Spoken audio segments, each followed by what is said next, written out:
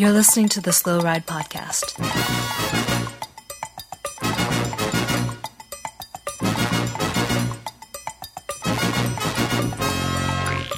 Bikes, advice, and rumors straight from the source. TheSlowRidePodcast.com and on Twitter at SlowRidePod.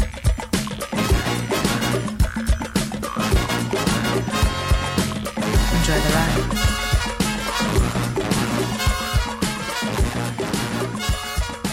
Hello and welcome to the 349th episode of the Slow Ride Podcast. This is Tim in Orlando, Florida. This is Matt in Minneapolis. And this is Spencer in Boston, Massachusetts. So you guys, did you guys have any yummy meals this weekend? Did you eat anything up? Yum, yum, yum, yum, yum, yum, yum. I ate a fair portion of beef. Spencer, did you eat any beef? I feel like beef's been on the menu lately. I am vegetarian, but I've been having a lot of beef lately. I thought crit beef was over, but it continues, mostly because of what happened at USA Crit Nationals in the lovely town of Knoxville, Tennessee, where the finish line, I do not believe, was underneath the sun sphere, but that's a whole nother podcast of discussion. Huge mistake. Huge mistake. Fan favorite Luke Lamperti of Trinity Racing takes the win over fan favorite Samuel Bassetti of Elevate Webplex Pro Cycling and Eric Young of Elevate Webplex Pro Cycling. I feel like that guy's been a meme lately. Yeah. I can't really place it. That's the old classic 1-2-3 finish that we all expected. Uh-huh. Now, Tim, you're throwing a lot of shade at these guys just because they're not household names. I'm not throwing a lot of shade, but I will say that I couldn't watch a lot of the race because of the Flow Bikes coverage. Okay, you know what? Back up the truck. I'm going to just dump a lot on Flow Bikes. Okay. You do that. I am happy I don't spend the $150 annually for my Flow Bike subscription because even for the US Crit Nationals coverage, which Flow Bikes had, they didn't have a fixed camera at the penultimate turn of the race course. Where everything happens. Where everything happened, including a crash where Corey Williams crashed out, who was sitting prime third wheel. Travis McCade sitting, I believe, fourth or fifth wheel because I had a Zapruder film for hours during Friday and Saturday to see what actually happened in the crash. It's embarrassing. The coverage of USA Crits and Tulsa Tough was fantastic, except for the whole Friday night debacle. But if Criterium Racing, is going to be USA owned and operated, and this is the focus of USA Cycling's ethos, which it should be. Can we please get some coverage? Because this was embarrassing. That coverage was garbage, and you couldn't see the final turn. It's ridiculous. I want to know what happened in the crash, and you'll never know. No one really knows. No one will ever know. The cell phone footage is coming out. It is starting to trickle out into the internets, and we're getting a few different angles of this crash now, and still hard to tell exactly what happened. But a little war of words firing up there on the social medias afterwards.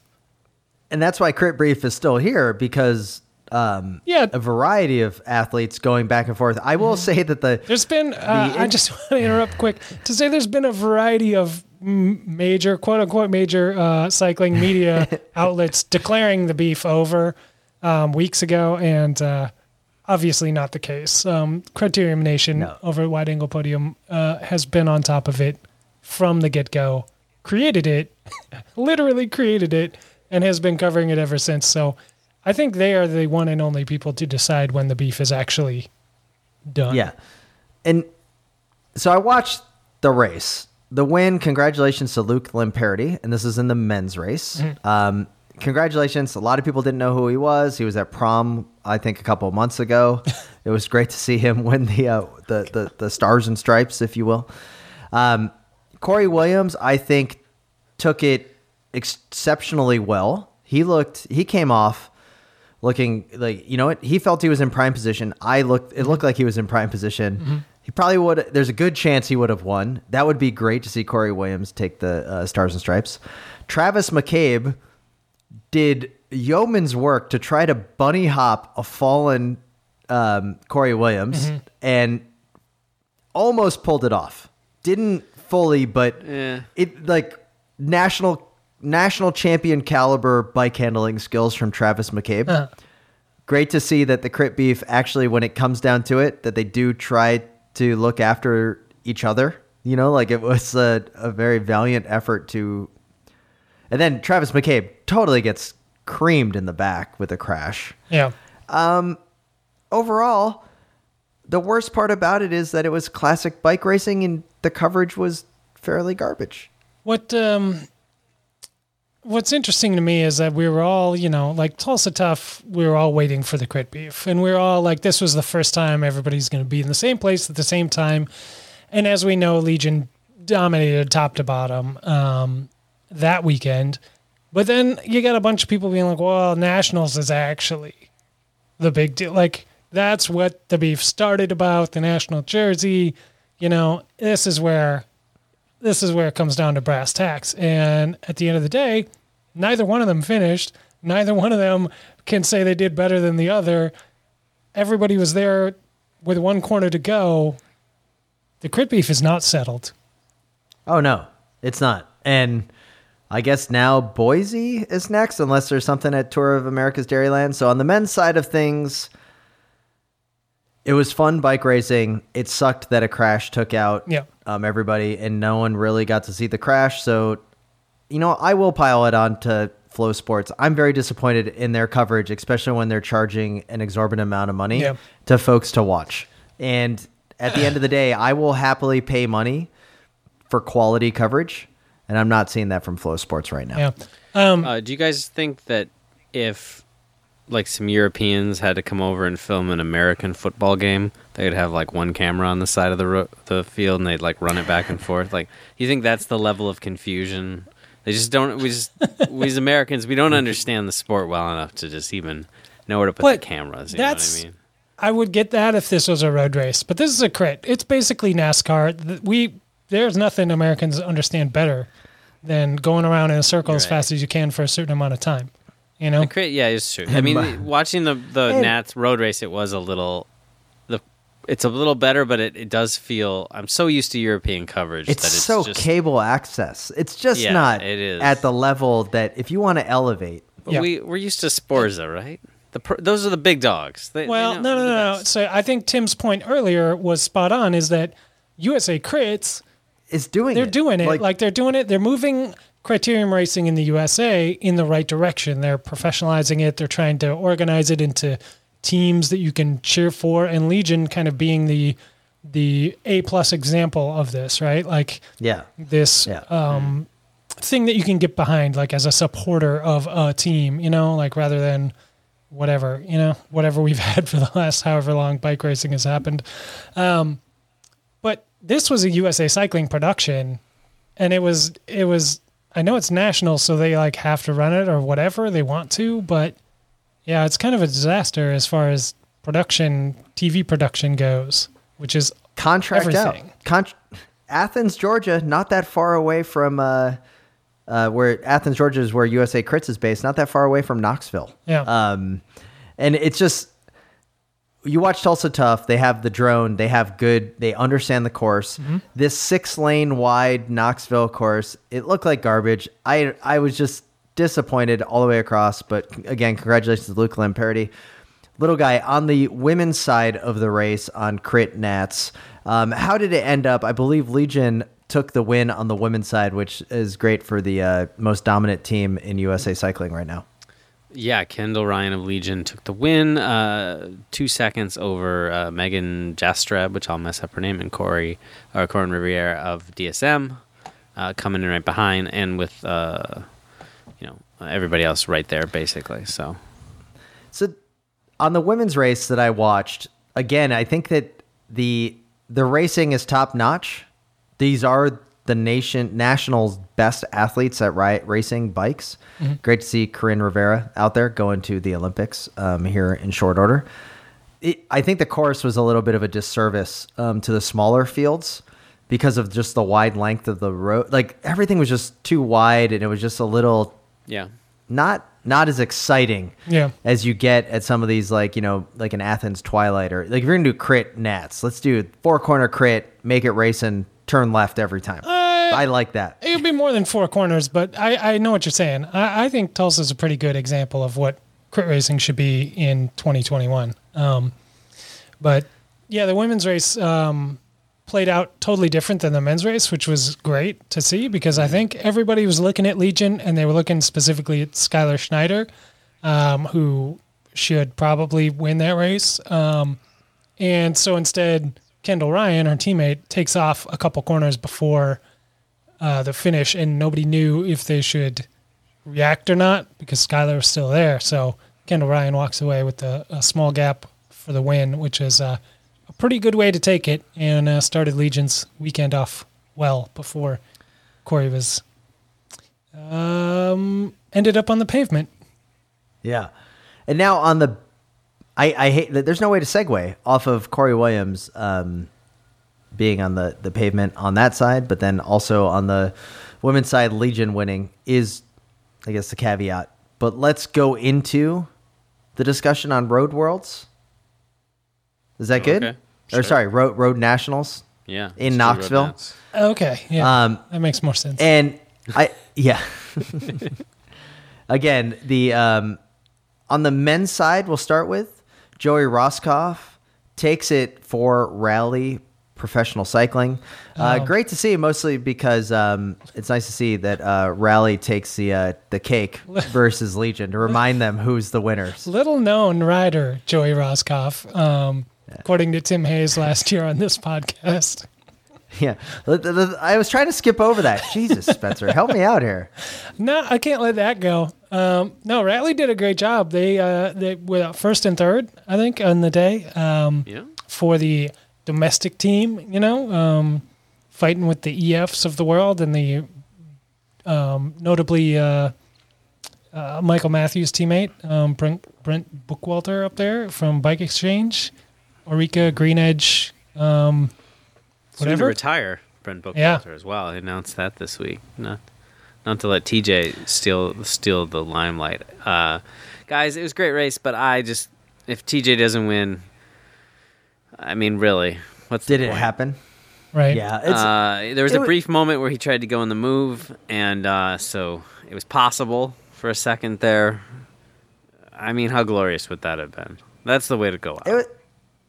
I was personally pulling for Gage Hecht, mostly the whole cyclocross background. Pretty cool to see. History riding a Moots. He does get a top 10 with a 9th place finish for Avello. But overall, it was Father's Day. I didn't watch a bunch of this race. I was getting live updates. Okay. As the results came through. Sounds like it was a classic USA Road Nats. Great race that everyone wishes there was more coverage on, and it ended up coming down to a pretty sweet win for Rally Cycling and Joey Roscoff. So it's going to be pretty cool to see the U.S. National Championship jersey racing in Europe next year. Pretty stoked on that. Congratulations. And then on the women's side, Lauren Stevens of Team Tibco took the win by over a minute over Corinne Rivera. So congratulations to Lauren Stevens. How many has Stevens won? Like 150? I feel like every year she went. I mean, I don't know how many she's won, but I am a little, world famous Unbound Gravel winner, Lauren DeCrenzo, also coached by Tom Danielson, takes a solid 8th place finish. Some would say coming out of nowhere, but not me, because she won Unbound.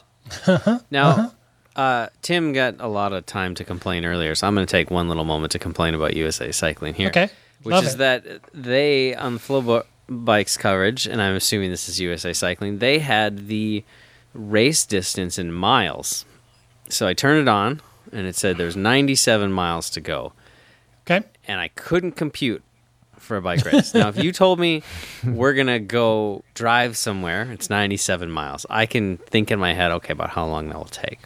Okay. Vanagon or not, right? You know, there's a little equation to do if you're taking a Vanagon. So I turned this on, and I had some other things to do. In my mind, 97 miles, I don't know when to come back and check the coverage again. I don't know when I need to go look. If it had said 40K, I know like I can go do 2 loads of laundry. I can take upstairs. I can do 1 or 2 things. I got to go check what's happening. You put it in miles, I'm completely lost. Classic problem. Yeah. Anyway. Yeah, that's rough. I really feel bad for you, Lily. No, it's tough. I mean, it's first world problems, and it's only this country first world problems because we're the only ones that use miles for anything. I don't know if that's true.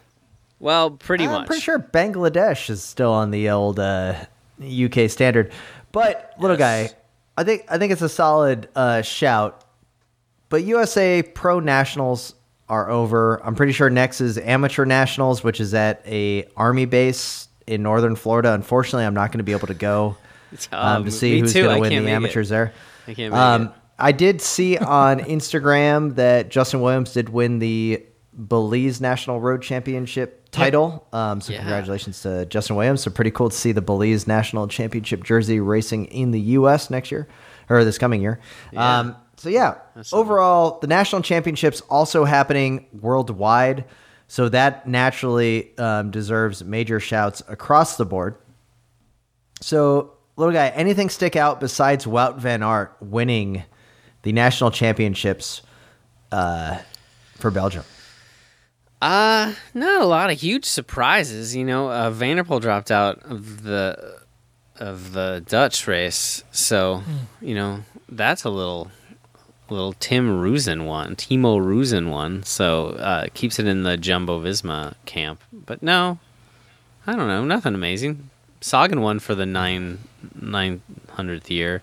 He alternates between winning and letting his brother win. I was gonna say it's like he obviously needs some wins to pad out the contract, so he just went out there and rode away from everybody. Well, yeah, I mean, he hates the team kit, so he's got to get something. Are we?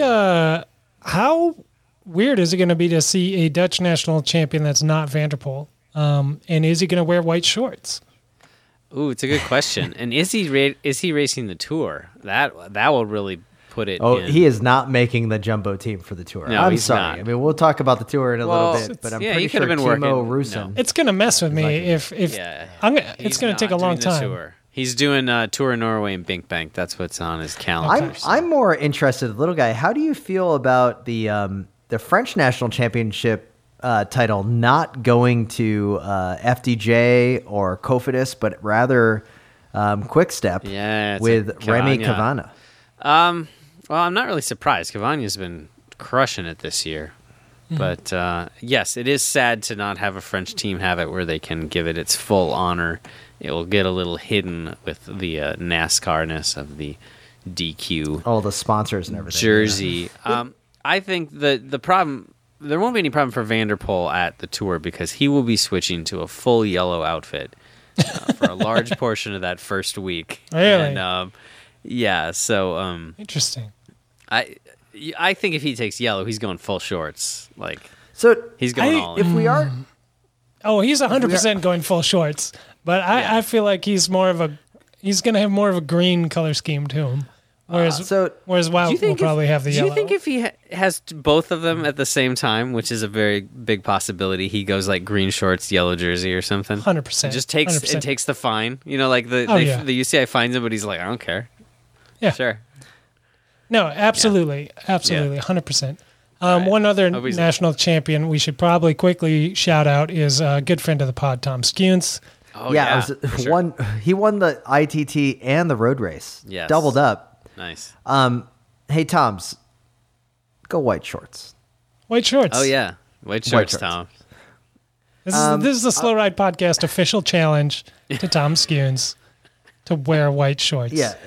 And Van der Poel did it. It's cool now. Okay. You can do it too. All right. Let's get into this Tom Skuntz dominating win. Okay. All right, Toms. 11 people finished according to Pro Cycling Stats. 10th place was 20 minutes back. Okay. Crushing them. Tom's won by 2 minutes 40 seconds over Andis Flaxus, who looks like was a racer for Wesco Citadel Racing here in the U.S. So Hincapie, like a Hincapie rider. Mm-hmm. So solid second place finish. What strikes me is only 20 people started the race. So little guy, I know that. Yes. Would you have finished the race? Would with I? Tom's? I mean, Tom's would have murdered you. Tom's would have beaten you by like an hour. He would have. I'm sure, me. But would you have finished, or do you think you would have gotten pulled? No, I'd get pulled for sure. Yeah. I had some solid tests in my form this weekend out on some rides, and trust me, I would have gotten pulled. This is impressive. I mean, so we know that the riders against Tom's are legitimate domestic pros, and then he still put 2.5 minutes into the winner. Yeah, so congratulations to Tom's. It's a great looking national championship kit, especially with the white shorts. There's World Tour riders and exactly. Riders there's Startup Nation guys. There's Trek Segafredo guys in this field. It's not like it's nobody there, Tim, but I was most surprised by the. Whoa! I'm not saying no one's there. I'm just quote Tim Hayes 2 minutes ago. No one was there. Did I say no one? I didn't mean it that way. I meant it like, wow, he destroyed them all. No, you friend of the pod. Said he may as well not even started. It wasn't a point. That's pretty much what you said. I mean, you insinuated that I would have finished. Yeah, that's an insult. And that's an insult to the entire country. Tom's of wouldn't Latvia. get me pulled. I was insinuating Tom's, I think you that would little get me guy pulled. In any race we do together, you will get me pulled. Don't worry. Yeah. No, it's true.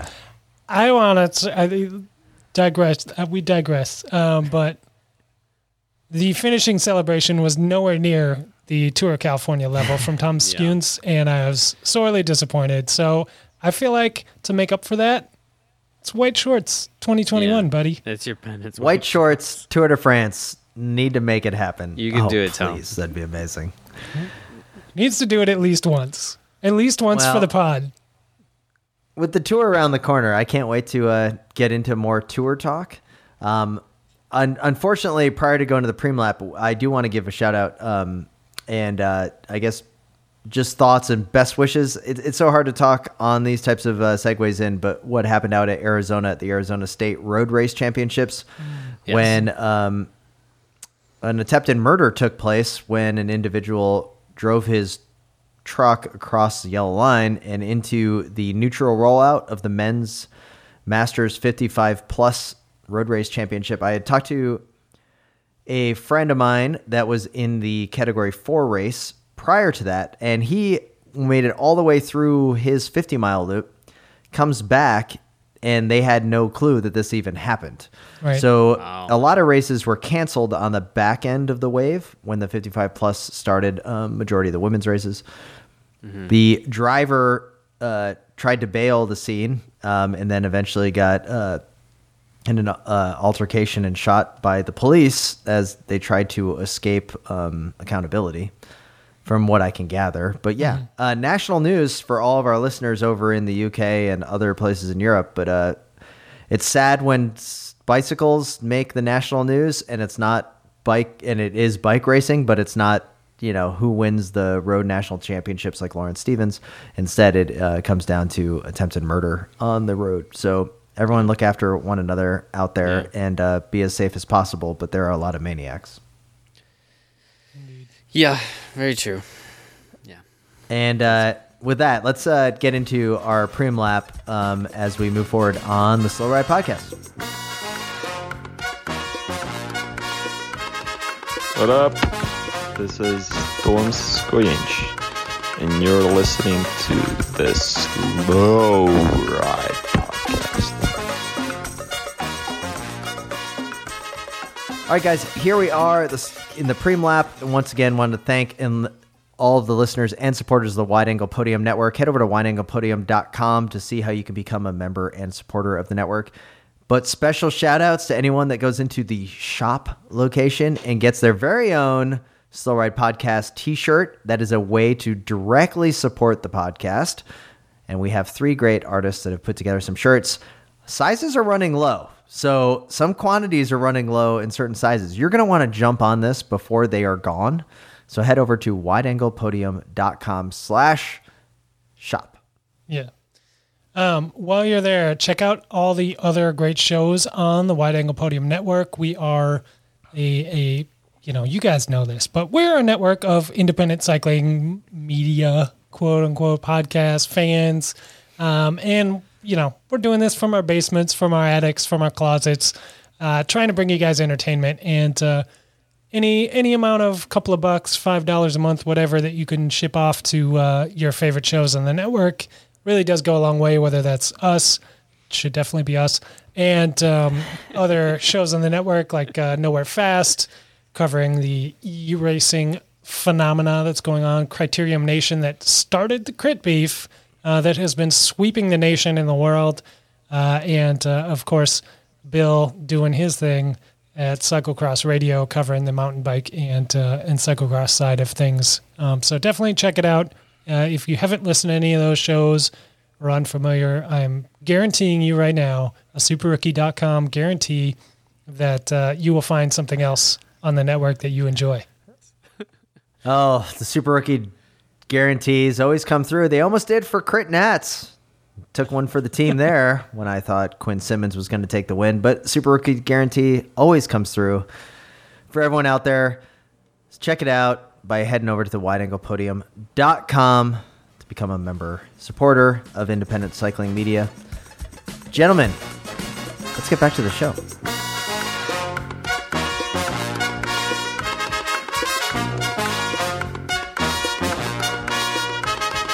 My name is Matthew Vanderpool, and I don't listen to the Slow Ride podcast.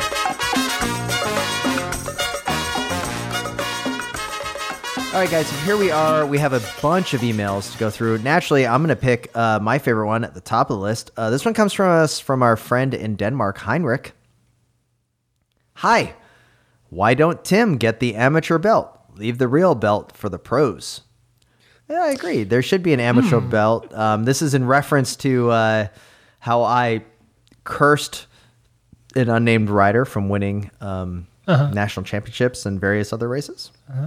By predicting a victory at Unbound. I think I'm making a pretty solid attempt to win the belt of my own. I think there's layers to this because we got the Crit Beef National Championship amateur and professional levels. So why wouldn't there be a championship belt amateur and professional level?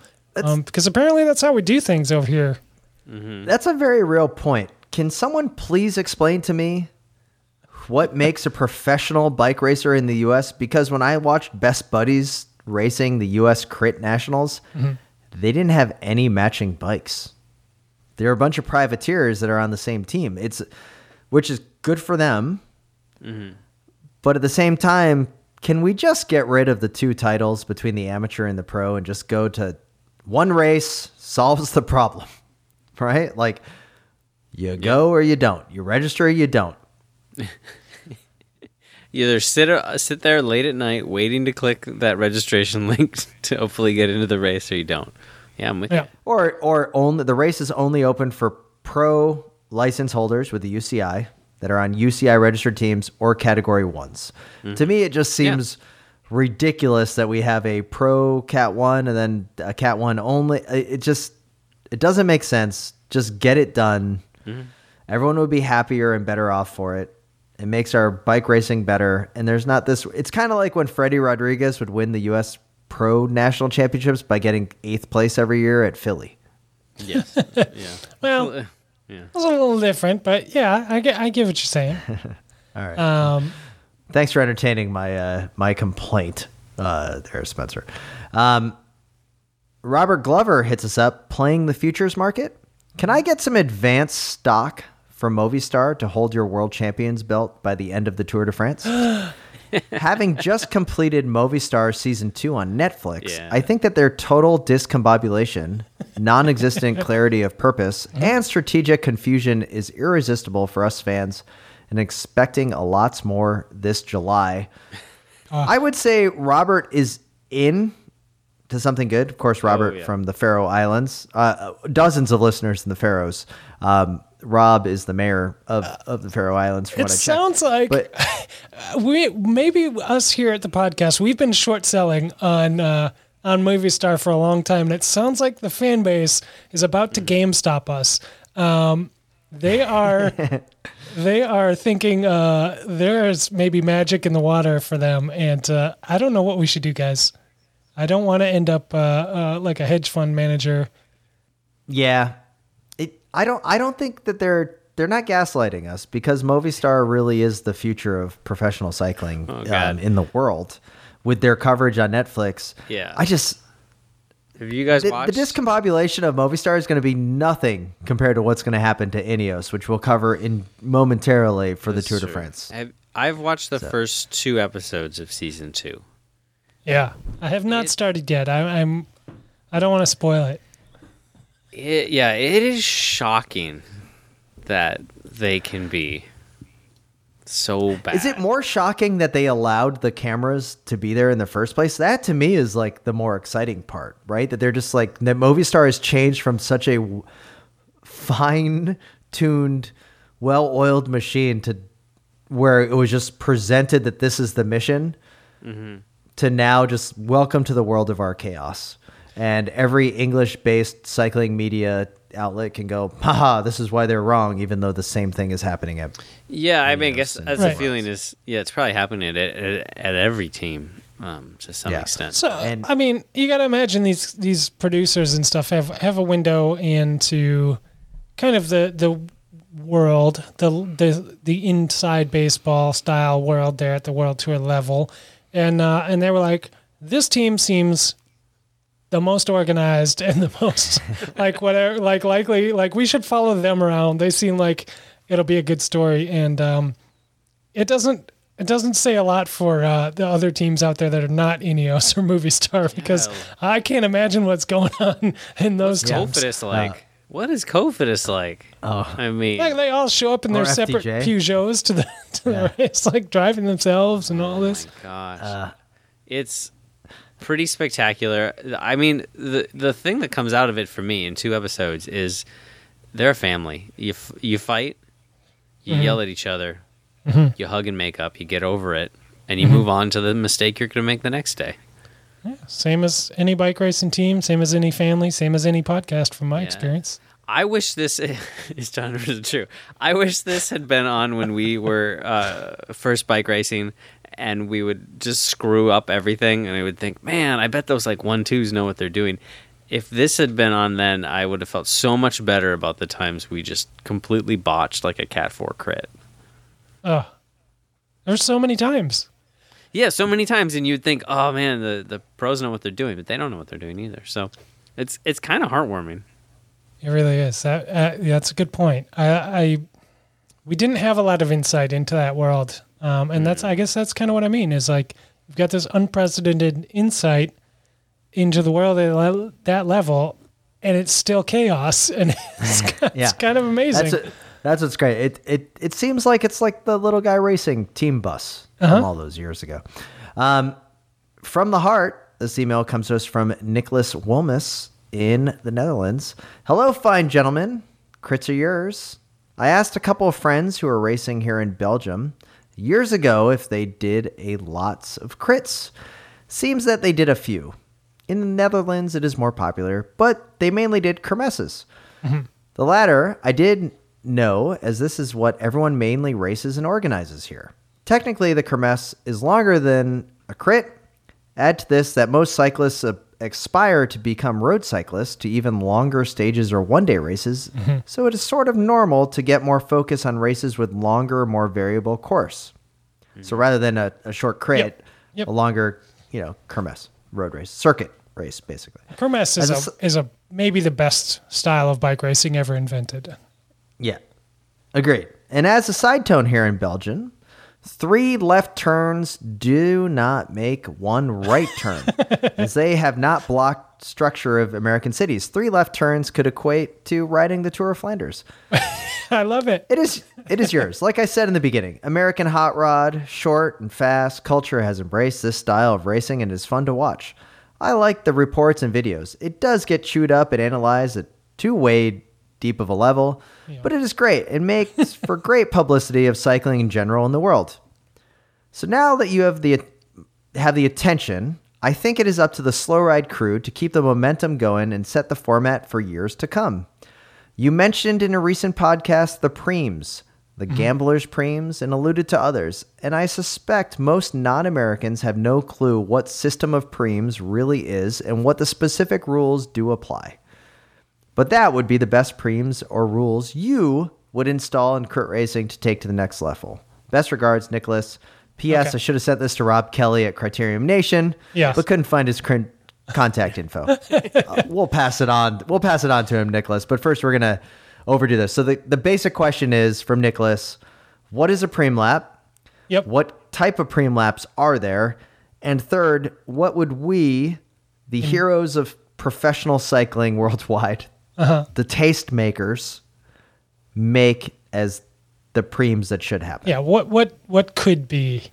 So I think the simple answer for a Preem lap, right, is like it's like an intermediate sprint, right? It's a race within a race. It's like you have the intermediate sprints in the tour stage. It's the same idea, but within the Criterium circuit, which is 1K long, maybe 2K long. And so they ring a bell. Next time around, whoever wins across the line that time generally wins money. Or you could win a night at the hotel.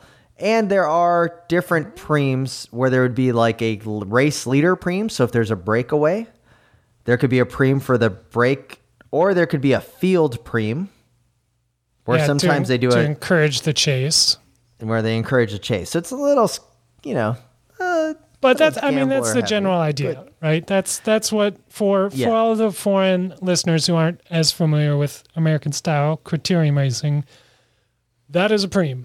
And generally, there's just kind of randomly throughout the race to spice things up, to keep it interesting. Sometimes, to encourage the field to chase. Sometimes to reward the leaders for being in a breakaway.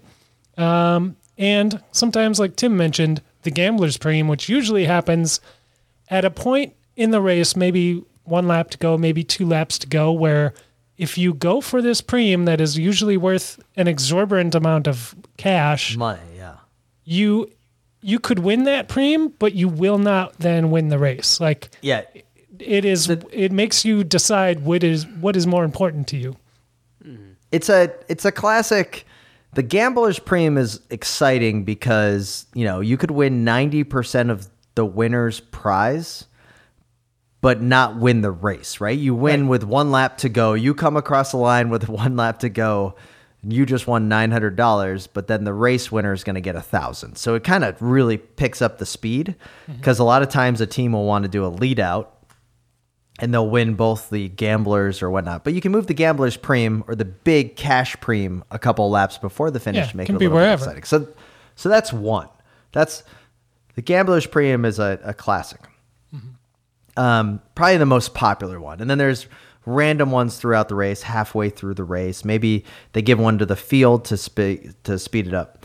Another Preem that our friends created would be the Anonymous Preem, the Ninja Preem as it's called, which would be just you come across the start-finish line and then randomly, unannounced, the official says you came across and you win whatever the prize is. Like a Ninja Preem. So you just kind of come across. That one's cool because it keeps the pace high because everyone wants to be the first across the line because randomly they could be distributing prize money or other swag. Right. That tends to be used in, a little bit more amateur-based races. Right. So what is the next frontier for Preems? Like, what can we do? Where can we improve on this system? Funny you should ask, Spencer, but you may remember in 2007, we did sponsor the campus criterium at the University of Minnesota as the members of the Little Guy Racing. I recall. And we did create a Preem system that was fantastic. It has not been used since. For maybe good reason, yeah. Maybe good reasons, but it was fantastic. And what it was a snowball Preem. It was basically whoever led... Like with 15 laps to go, if you were the first person across the line, I think you won $25. And then the next lap, it was $25. But every time across the finish line, there was a boatload of cash money going out that you could win way more than the winner if you did 15 laps across the start finish line. Yeah. I think that is the frontier. Like you start giving out $100 to whoever crosses the line. I forget that we did that, and I think it was it could have been refined a little bit more, but I think we're onto something because it encouraged not only like little sprints every lap at the end, but it also encouraged breakaways to try and go. Exactly. But it was something like the last 10 or 15 laps. It was a preem every single lap until the finish. And I think if you won all of those, it equaled the same amount of money as the finish. And it was one of those things that we probably could have done a better job of explaining because I think only one team got it. That like, oh, wait, every time I cross the finish line from lap 15 to lap 2, I could win cash. Yeah. You think people would start attacking every time coming after turn 4, basically. Yeah. That was our hope. Yeah, it didn't really work the way that we wanted it to, but man, was it a great idea on paper. So that would be one way. I think that if you're really going to do preem laps, I am a huge fan of the Gambler's Preem. And I like a Gambler's Preem that has way more money in it than the winner's purse. And the reason why is that people want to win the race for the clout. But the real hustlers want to win the preem lap so they can get to the next race the next day. Right? Like they need money to pay for the hotel that night. Yeah, otherwise they're staying at a Walmart. They've booked the hotel, but they haven't paid for it yet. Yeah. That's why the Gambler's Preem is my favorite. And I think that's the best way to really spice up bike racing. I would love to see this happen. I know in the tour, sometimes they do the types of preems on the side of the road in like small towns where it's like, oh, you win your weight in beer if you're the first one across the line. Yep. So how about this? Now, we all have a background in track racing. And I know, over there in Europe, they do a lot of track racing. So I think some of our listeners should be familiar with this. But the missing out race, the devil take the hindmost, is where when you're last across the line, you get pulled, right? Mm-hmm. Until they whittle the field down. Could we do some sort of back marker preem, like in a crit, or would that cause too much slamming of brakes and crashing in the field? Yeah, that's a good point. I'm 100% into it. A lot of crashing. I think still like, it'd be fun. Do they win money if they're the last one across the line? Yeah. Oh wow, this is actually right up our alley. Could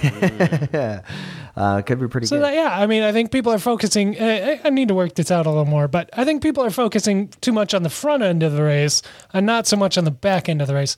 What about second teammate? Like if you're that's complicated. Let's see. If your teammate is first across the line, you get the money or something like that. Like a team, I don't know. Like Movistar's just within the team town and clean this up.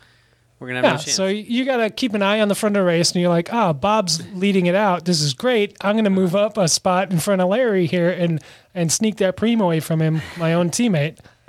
What about this? What about we do a crit one day, and it seems pretty normal, except only the first 48 riders in that crit get to ride the crit the next day. I just throwing it out there. I don't know where I thought of it. That's a pretty good. Yeah, you're alluding to something here that I think we need to talk about. Yeah, let's talk about it. So upcoming is our annual. Little guy is talking about the well-known race Hell of the West. Right. Upcoming in America, to explain to our European fans and Australian and everywhere else, even Canadian. Upcoming in America, we have a birthday of sorts for the country, and every year we like to celebrate this on the Slow Ride podcast. And so, we've got something special up our sleeves that big surprise for you guys. Not a surprise for our longtime listeners that know about our annual review. But yes, on the 4th of July, we have a special episode once again of the world famous Sunday Stroll podcast. Absolutely stoked on this. And little guy, I think that you're actually onto something here where we should take criterium racing here in the U.S. and bring it to the future. The Tour de France, every single stage should only allow the top 100 finishers to move on to the next stage, right? Like you better be racing to whittle down the race. Maybe take like the top 95% of finishers. So if there's 100 racers, the top 95 move on to the next stage. I actually would be way more excited about bike racing if there was a cutthroat mentality to devil takes the hindmost. You better be in the top 95% of the race finishers every stage. What do you guys think? I love it. Legs here? I love it. I think this would be...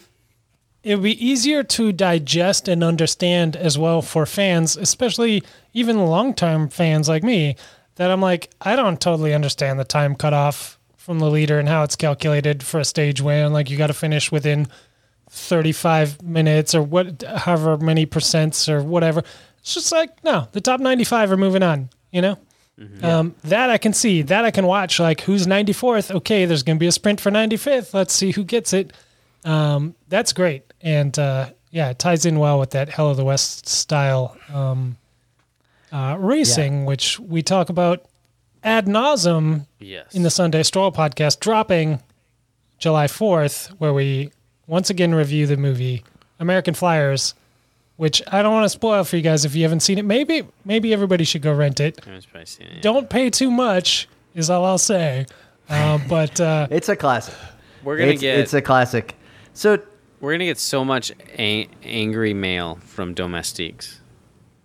Yeah. Well. Yeah. Oh, because of this idea. Yeah, that's very true. Cut. But they're like, "Oh no, thanks. I appreciate it, Tim. I didn't just lead the peloton for the first hour. No, I'd love to sprint for 95th.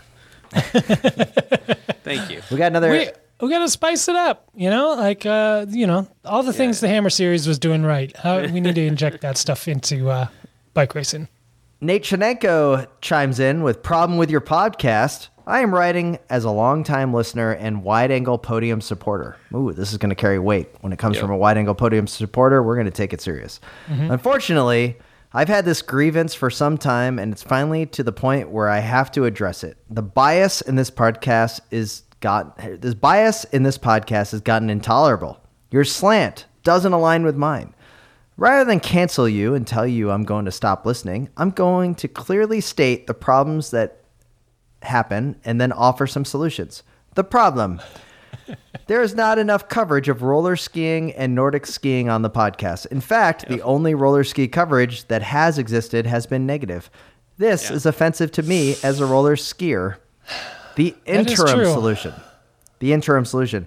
You establish a Nordic corner and spend at least 10 minutes per week about Nordic ski-related topics. I am looking for fair and balanced coverage here. I will even volunteer my time to contribute to this corner. I think you should call it the slow roll corner. The ultimate solution. Nordic gets injected into every wide-angle podium podcast. There is doping, which you could cover. It happens off-road, which Nordic Radio could cover. The races are short with multiple laps, which Nordic Nation could cover. Yeah, I know that's the name of the actual podcast. Sometimes, if there's enough snow, the gravel or rocks poke through the snow. Grodio, Gravel Nordic Radio could cover this. It's a perfect fit. If you do not adopt my solution... Yeah.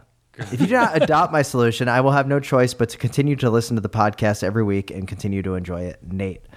Okay.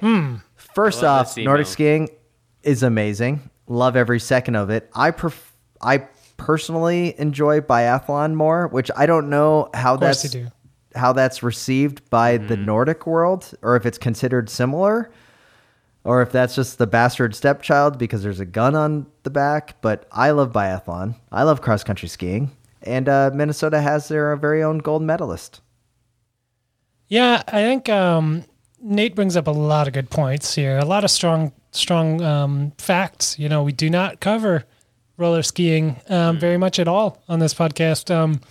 But yeah, I do feel like with our background from Minnesota being a huge ski bum town, having that reputation, it would kind of feel like bragging. So we're probably going to have to leave that corner a little dusty over there in that corner of the podcast. Unfortunately for Nate, maybe ski jumping. We could probably get into ski jumping, but Nordic, I don't know. It's interesting you bring up ski jumping, actually. Is it? Oh, solid segue. Mostly because Tour de France is around the corner. So let's get into Tour de France corner. Little guy, if you were a betting man, who would you bet on winning the Tour de France in 2021? Wow, coming out the gate hot with the big question. Yeah, because I'm also on. I'm on. Who do you got, little guy? Who's gonna win? I'm gonna go with Carapaz. I'm getting off this elevator. This is good radio, yeah. Carapaz? Wow. Interesting you would pick Carapaz. The real answer I was looking for was Pogacar. Clearly going to be the winner. I don't know, man. Roglic is going to be looking pretty good for the second place finish. You know, he's going to just jump just a little bit shy of taking the win. And then the Ineos explosion of Geraint Thomas, Richard Carapaz, Richie Porte, and Tao Gegenhardt are going to be looking pretty far. Did I miss? Is Bernal also in this? I don't know. No, but you forgot to Hackney Hedgehog. Come on, Tim. I'm trying to do a branding here thing for Tao Gegenhardt. You could help me out. Thank you. Okay, so little guy, who's the leader for Ineos, and do they have a chance of beating Pogacar? I mean, I think Carapaz should be their leader. I don't know if Pogacar's got it. I don't know. His results lately have been a little less than amazing, and how are his results last year when he clearly won the Tour de France? He was a little hotter in the Dauphiné than he was recently at Slovenia and at the national championships. So I don't know. He's got a stronger team around him this year, but I feel like that might be to his detriment. Yeah. Well, Tim, I know you're dying to ask me who I think is going to win the Tour de France, and I've got an answer for you. It's Simon Yates. No. No. It couldn't be further from the truth. I think Deceuninck Quick-Step is usually very good at keeping the cards close to their chest, right? But they made a huge blunder in the past week by announcing they were not bringing Mark Cavendish, their number one sprinter, to this race. And that, to me, signals they're not working for the sprints at all, and they are working all in for future Tour de France winner Julian Alaphilippe, who will benefit. He will benefit from the Super Rookie curse because Super Rookie does not like him, so he will rise to new heights in 2021. I would like to make that's a ballsy prediction. I like it. I would like to make an objection here that I have been interesting. That Alaphilippe is riding for GC Train for like months here, and every time I bring it up, Spencer is telling me that I'm completely crazy. He's not even riding for GC. Now here we are, moments before the tour starts, and I'm getting a tour prediction for Julian Alaphilippe out of you, Spencer. Yeah. Okay. I just want the record to show that I have been pushing the Alaphilippe theory. Yeah, but did you put your money on the table on RollerDerby.com? He's not going to win. He's not going to win. I just think he's going to go for GC. I mean, that's winning is crazy. I just want. No, they left Cavendish off. They're clear number one sprinter. There is no way that they are. They brought a going for sprint stages. Yeah, they brought a mountain domestique named Sam Bennett to help out Julian Alaphilippe. Let's see. Here's the New Zealand national champion. Yeah, I'll poke a hole in my own theory. Let's see. Sprint lead-out rider, sprinter, worker, sprinter, Julian Alaphilippe. What a team they built around Julian Alaphilippe. So let's get to the real question that all of our listeners want to know. Gentlemen, will Alejandro Valverde make top 5 at the 2021 Tour de France? Little guy, do you want to break his heart or should I? Yeah, I don't think so. I think he's the third option on Movistar, Tim. You think he'll be top 10? Look, I was just going to reframe this. You think he'll get top 10, little guy? Because I don't. No, I think he'll be like 12th. And I think 12th is exactly what I'm thinking. Yeah. And the unfortunate thing will be that Lopez will be like 6th and Moss will be 8th. And it will be like, wow, good job, Movistar. But then the best part is next year, we'll find out why. Oh, yeah. It's going to be very exciting. I can't wait for Netflix next year. Actually, that's the only reason I continue on my subscription. So I have a question for you guys. I'm looking at this Ineos roster for the tour, and I'm wondering, there's only 8 guys on the team, right? But how many of those 8 will be in the top 10 at the end of the race? Yeah, So 4 this is very This credible. is actually, I was thinking about this. The whole time I'm sitting here, I'm going, all right, Kwiatkowski, not that bad, right? But I'm suddenly like feeling really bad for some, because you've got Carapaz, Gegenhardt, Port, Geraint Thomas, or Those are all- and then Those are all top 10. and then you've got Luke Rowe, Yeah, not Mm-hmm. not top and then 10. Dylan Van Barl. You're like, Probably all right, he's could good. And then, ride top 10 if he wanted to. but then Jonathan Castroviejo definitely could be top 10 if he needs to. Yeah, they could probably turn him into a GC guy if they needed to, but he's there to work. Yeah. So of these 8, the question, Spencer, is how many of them are what? In the top 20? No, top 10. Top 10? 4. They're all. Let's just be clear. They're all going to be in the top 20. Yeah, Probably that's true. 3. I think 4 and Kwiatkowski's in 13th. 4. Okay. All right. But Kwiatkowski's like right there with Valverde, you know? Tim, over or under on the 4? I will say under. Under. Just, yeah, I think it's going to probably be 3. And the reason why is if you do the math the other way, so Moss and Lopez will definitely be in the top 10. And then Roglic and Gesink will probably be in the top 10. Come on. Okay, maybe Kreiswick. Kreiswick's And then I figure that one of those, what was it, Buchmann of Bora will be in the top 10. Yeah. And then you got some French guys. You got Alaphilippe, maybe. He's You've French. got Guilherme Martin, maybe. Yeah, that's like 7. And then Rigoberto Urán is looking fantastic. Also top 10 candidate for EF. He's looking good. And let's not forget Mikey Woods and little known rider Chris Froome in the top 10. Yep, sure. Whatever. Interesting. Yeah, I think you're And then- stretching at this point. And then, did I mention Nairo Quintana? Also top 10. You haven't mentioned him in a couple years. Yeah. So I honestly, I think 3 is what we're looking for, because I just Interesting. gave you 7 candidates, and I didn't even I'm- get to Nibali or Tom Skunes. I'm looking at this list, and I don't see any way in which there are less than 6 Ineos riders, Dude, in the top 10. Are you trying to at tell me the end of this Molema is not going to be a top 10 at the Tour? Yes. I will tell Not you with that this, right not with now. this team that Ineos is fielding. I think they're gonna team time trial everyone off their wheels, That's it. including Okay. the Okay. timeless Valverde. Okay, let's go over under. I will throw the number 2 out there.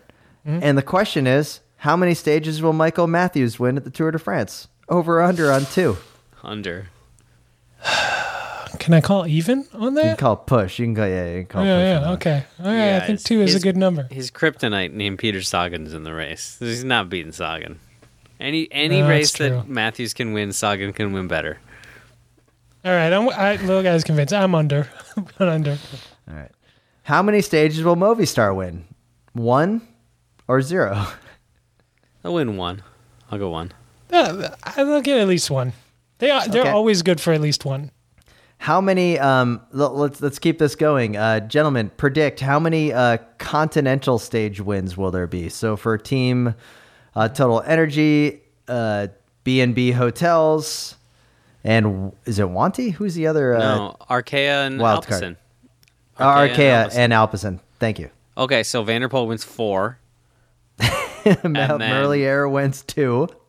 We're at 2, so we're at 6. And then Barguil wins a stage in the mountains. That's 7.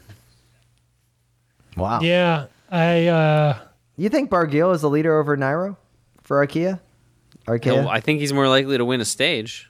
I mean, Nairo's the leader, and I'm using air quotes as he rides around to 11th place overall, but Barguil will get in a break and possibly win a stage. So What are the odds that Nasir Buhani doesn't 0. get relegated in a 0. race? Absolutely 0. 0. He will be relegated on the first So- stage. I see a Vanderpool with a win or 2. Merlier might squeak one out. I think Pierre Rolland might have something up his sleeve on one of these mountainy breakaway stages. But that's all I'm going to give to the small teams. So I'm gonna go with 3. I think actually. Okay. All right. Could be 4, but I'm going to go safe at 3. The thing that I think we forget about Alpecin is one Van der Poel and then Merlier, obviously. Like, those two guys can win anything. But they've got Jasper Philipsen on that team who's won a bunch of fast sprints in his life, won a lot this year. Those 3 guys, like, on any day, Van der Poel or Philipsen could be doing a lead out for Merlier, and those 2 could win anyway. Like, it's super, super solid team just for being what was like picking up bargains off the floor like 2 years ago. So some of our favorite pastime is to go to rollerderby.com, ROULEUR derby.com, and to put some points on some great propositions that are out there. Classics including, will there be a livestock or dog related crash at the Tour de France? One of the ones I do not see, which I think could be a really good proposition, will be, will Chris Froome finish the 2021 Tour de France? Oof, oof, oof. Ouch. Painful to even have to go there. Yes, very true. I think I would put my points on, I think he'll finish. I don't think it'll be pretty, but he probably will. Yeah, I think the man's got pride. He's got a lot of pride. I got to say, it's been painful, but you got to tip your cap to Tim. He's taking his licks. And 100%, yeah. He's got $5 million coming on this one, so he he better finish. Gentlemen, I am absolutely stoked for the Tour de France to be right around the corner. It's one of our favorite things in the world. Excited. But here we are. I look forward to talking to you more about it as we continue on. But with that, I'd like to thank all the listeners and supporters of the Wide Angle Podium Network. Head on over to wideanglepodium.com to find out how you can become a member and supporter of the network. We'd also encourage you to check out our store to get your very own Slow Ride Podcast t-shirt. Sizes are dwindling. And with that, we'd like to thank BK1 of Rhyme to Sayers Entertainment for the intro and outro music. This is Tim in Orlando. This is Matt in Minneapolis. And this is Spencer in Boston, reminding you to always wave at all your fellow cyclists that you see out on the road. The Slow Ride Podcast. Bikes, advice, and rumors straight from the source. TheSlowRidePodcast.com and on Twitter at TheSlowRidePod.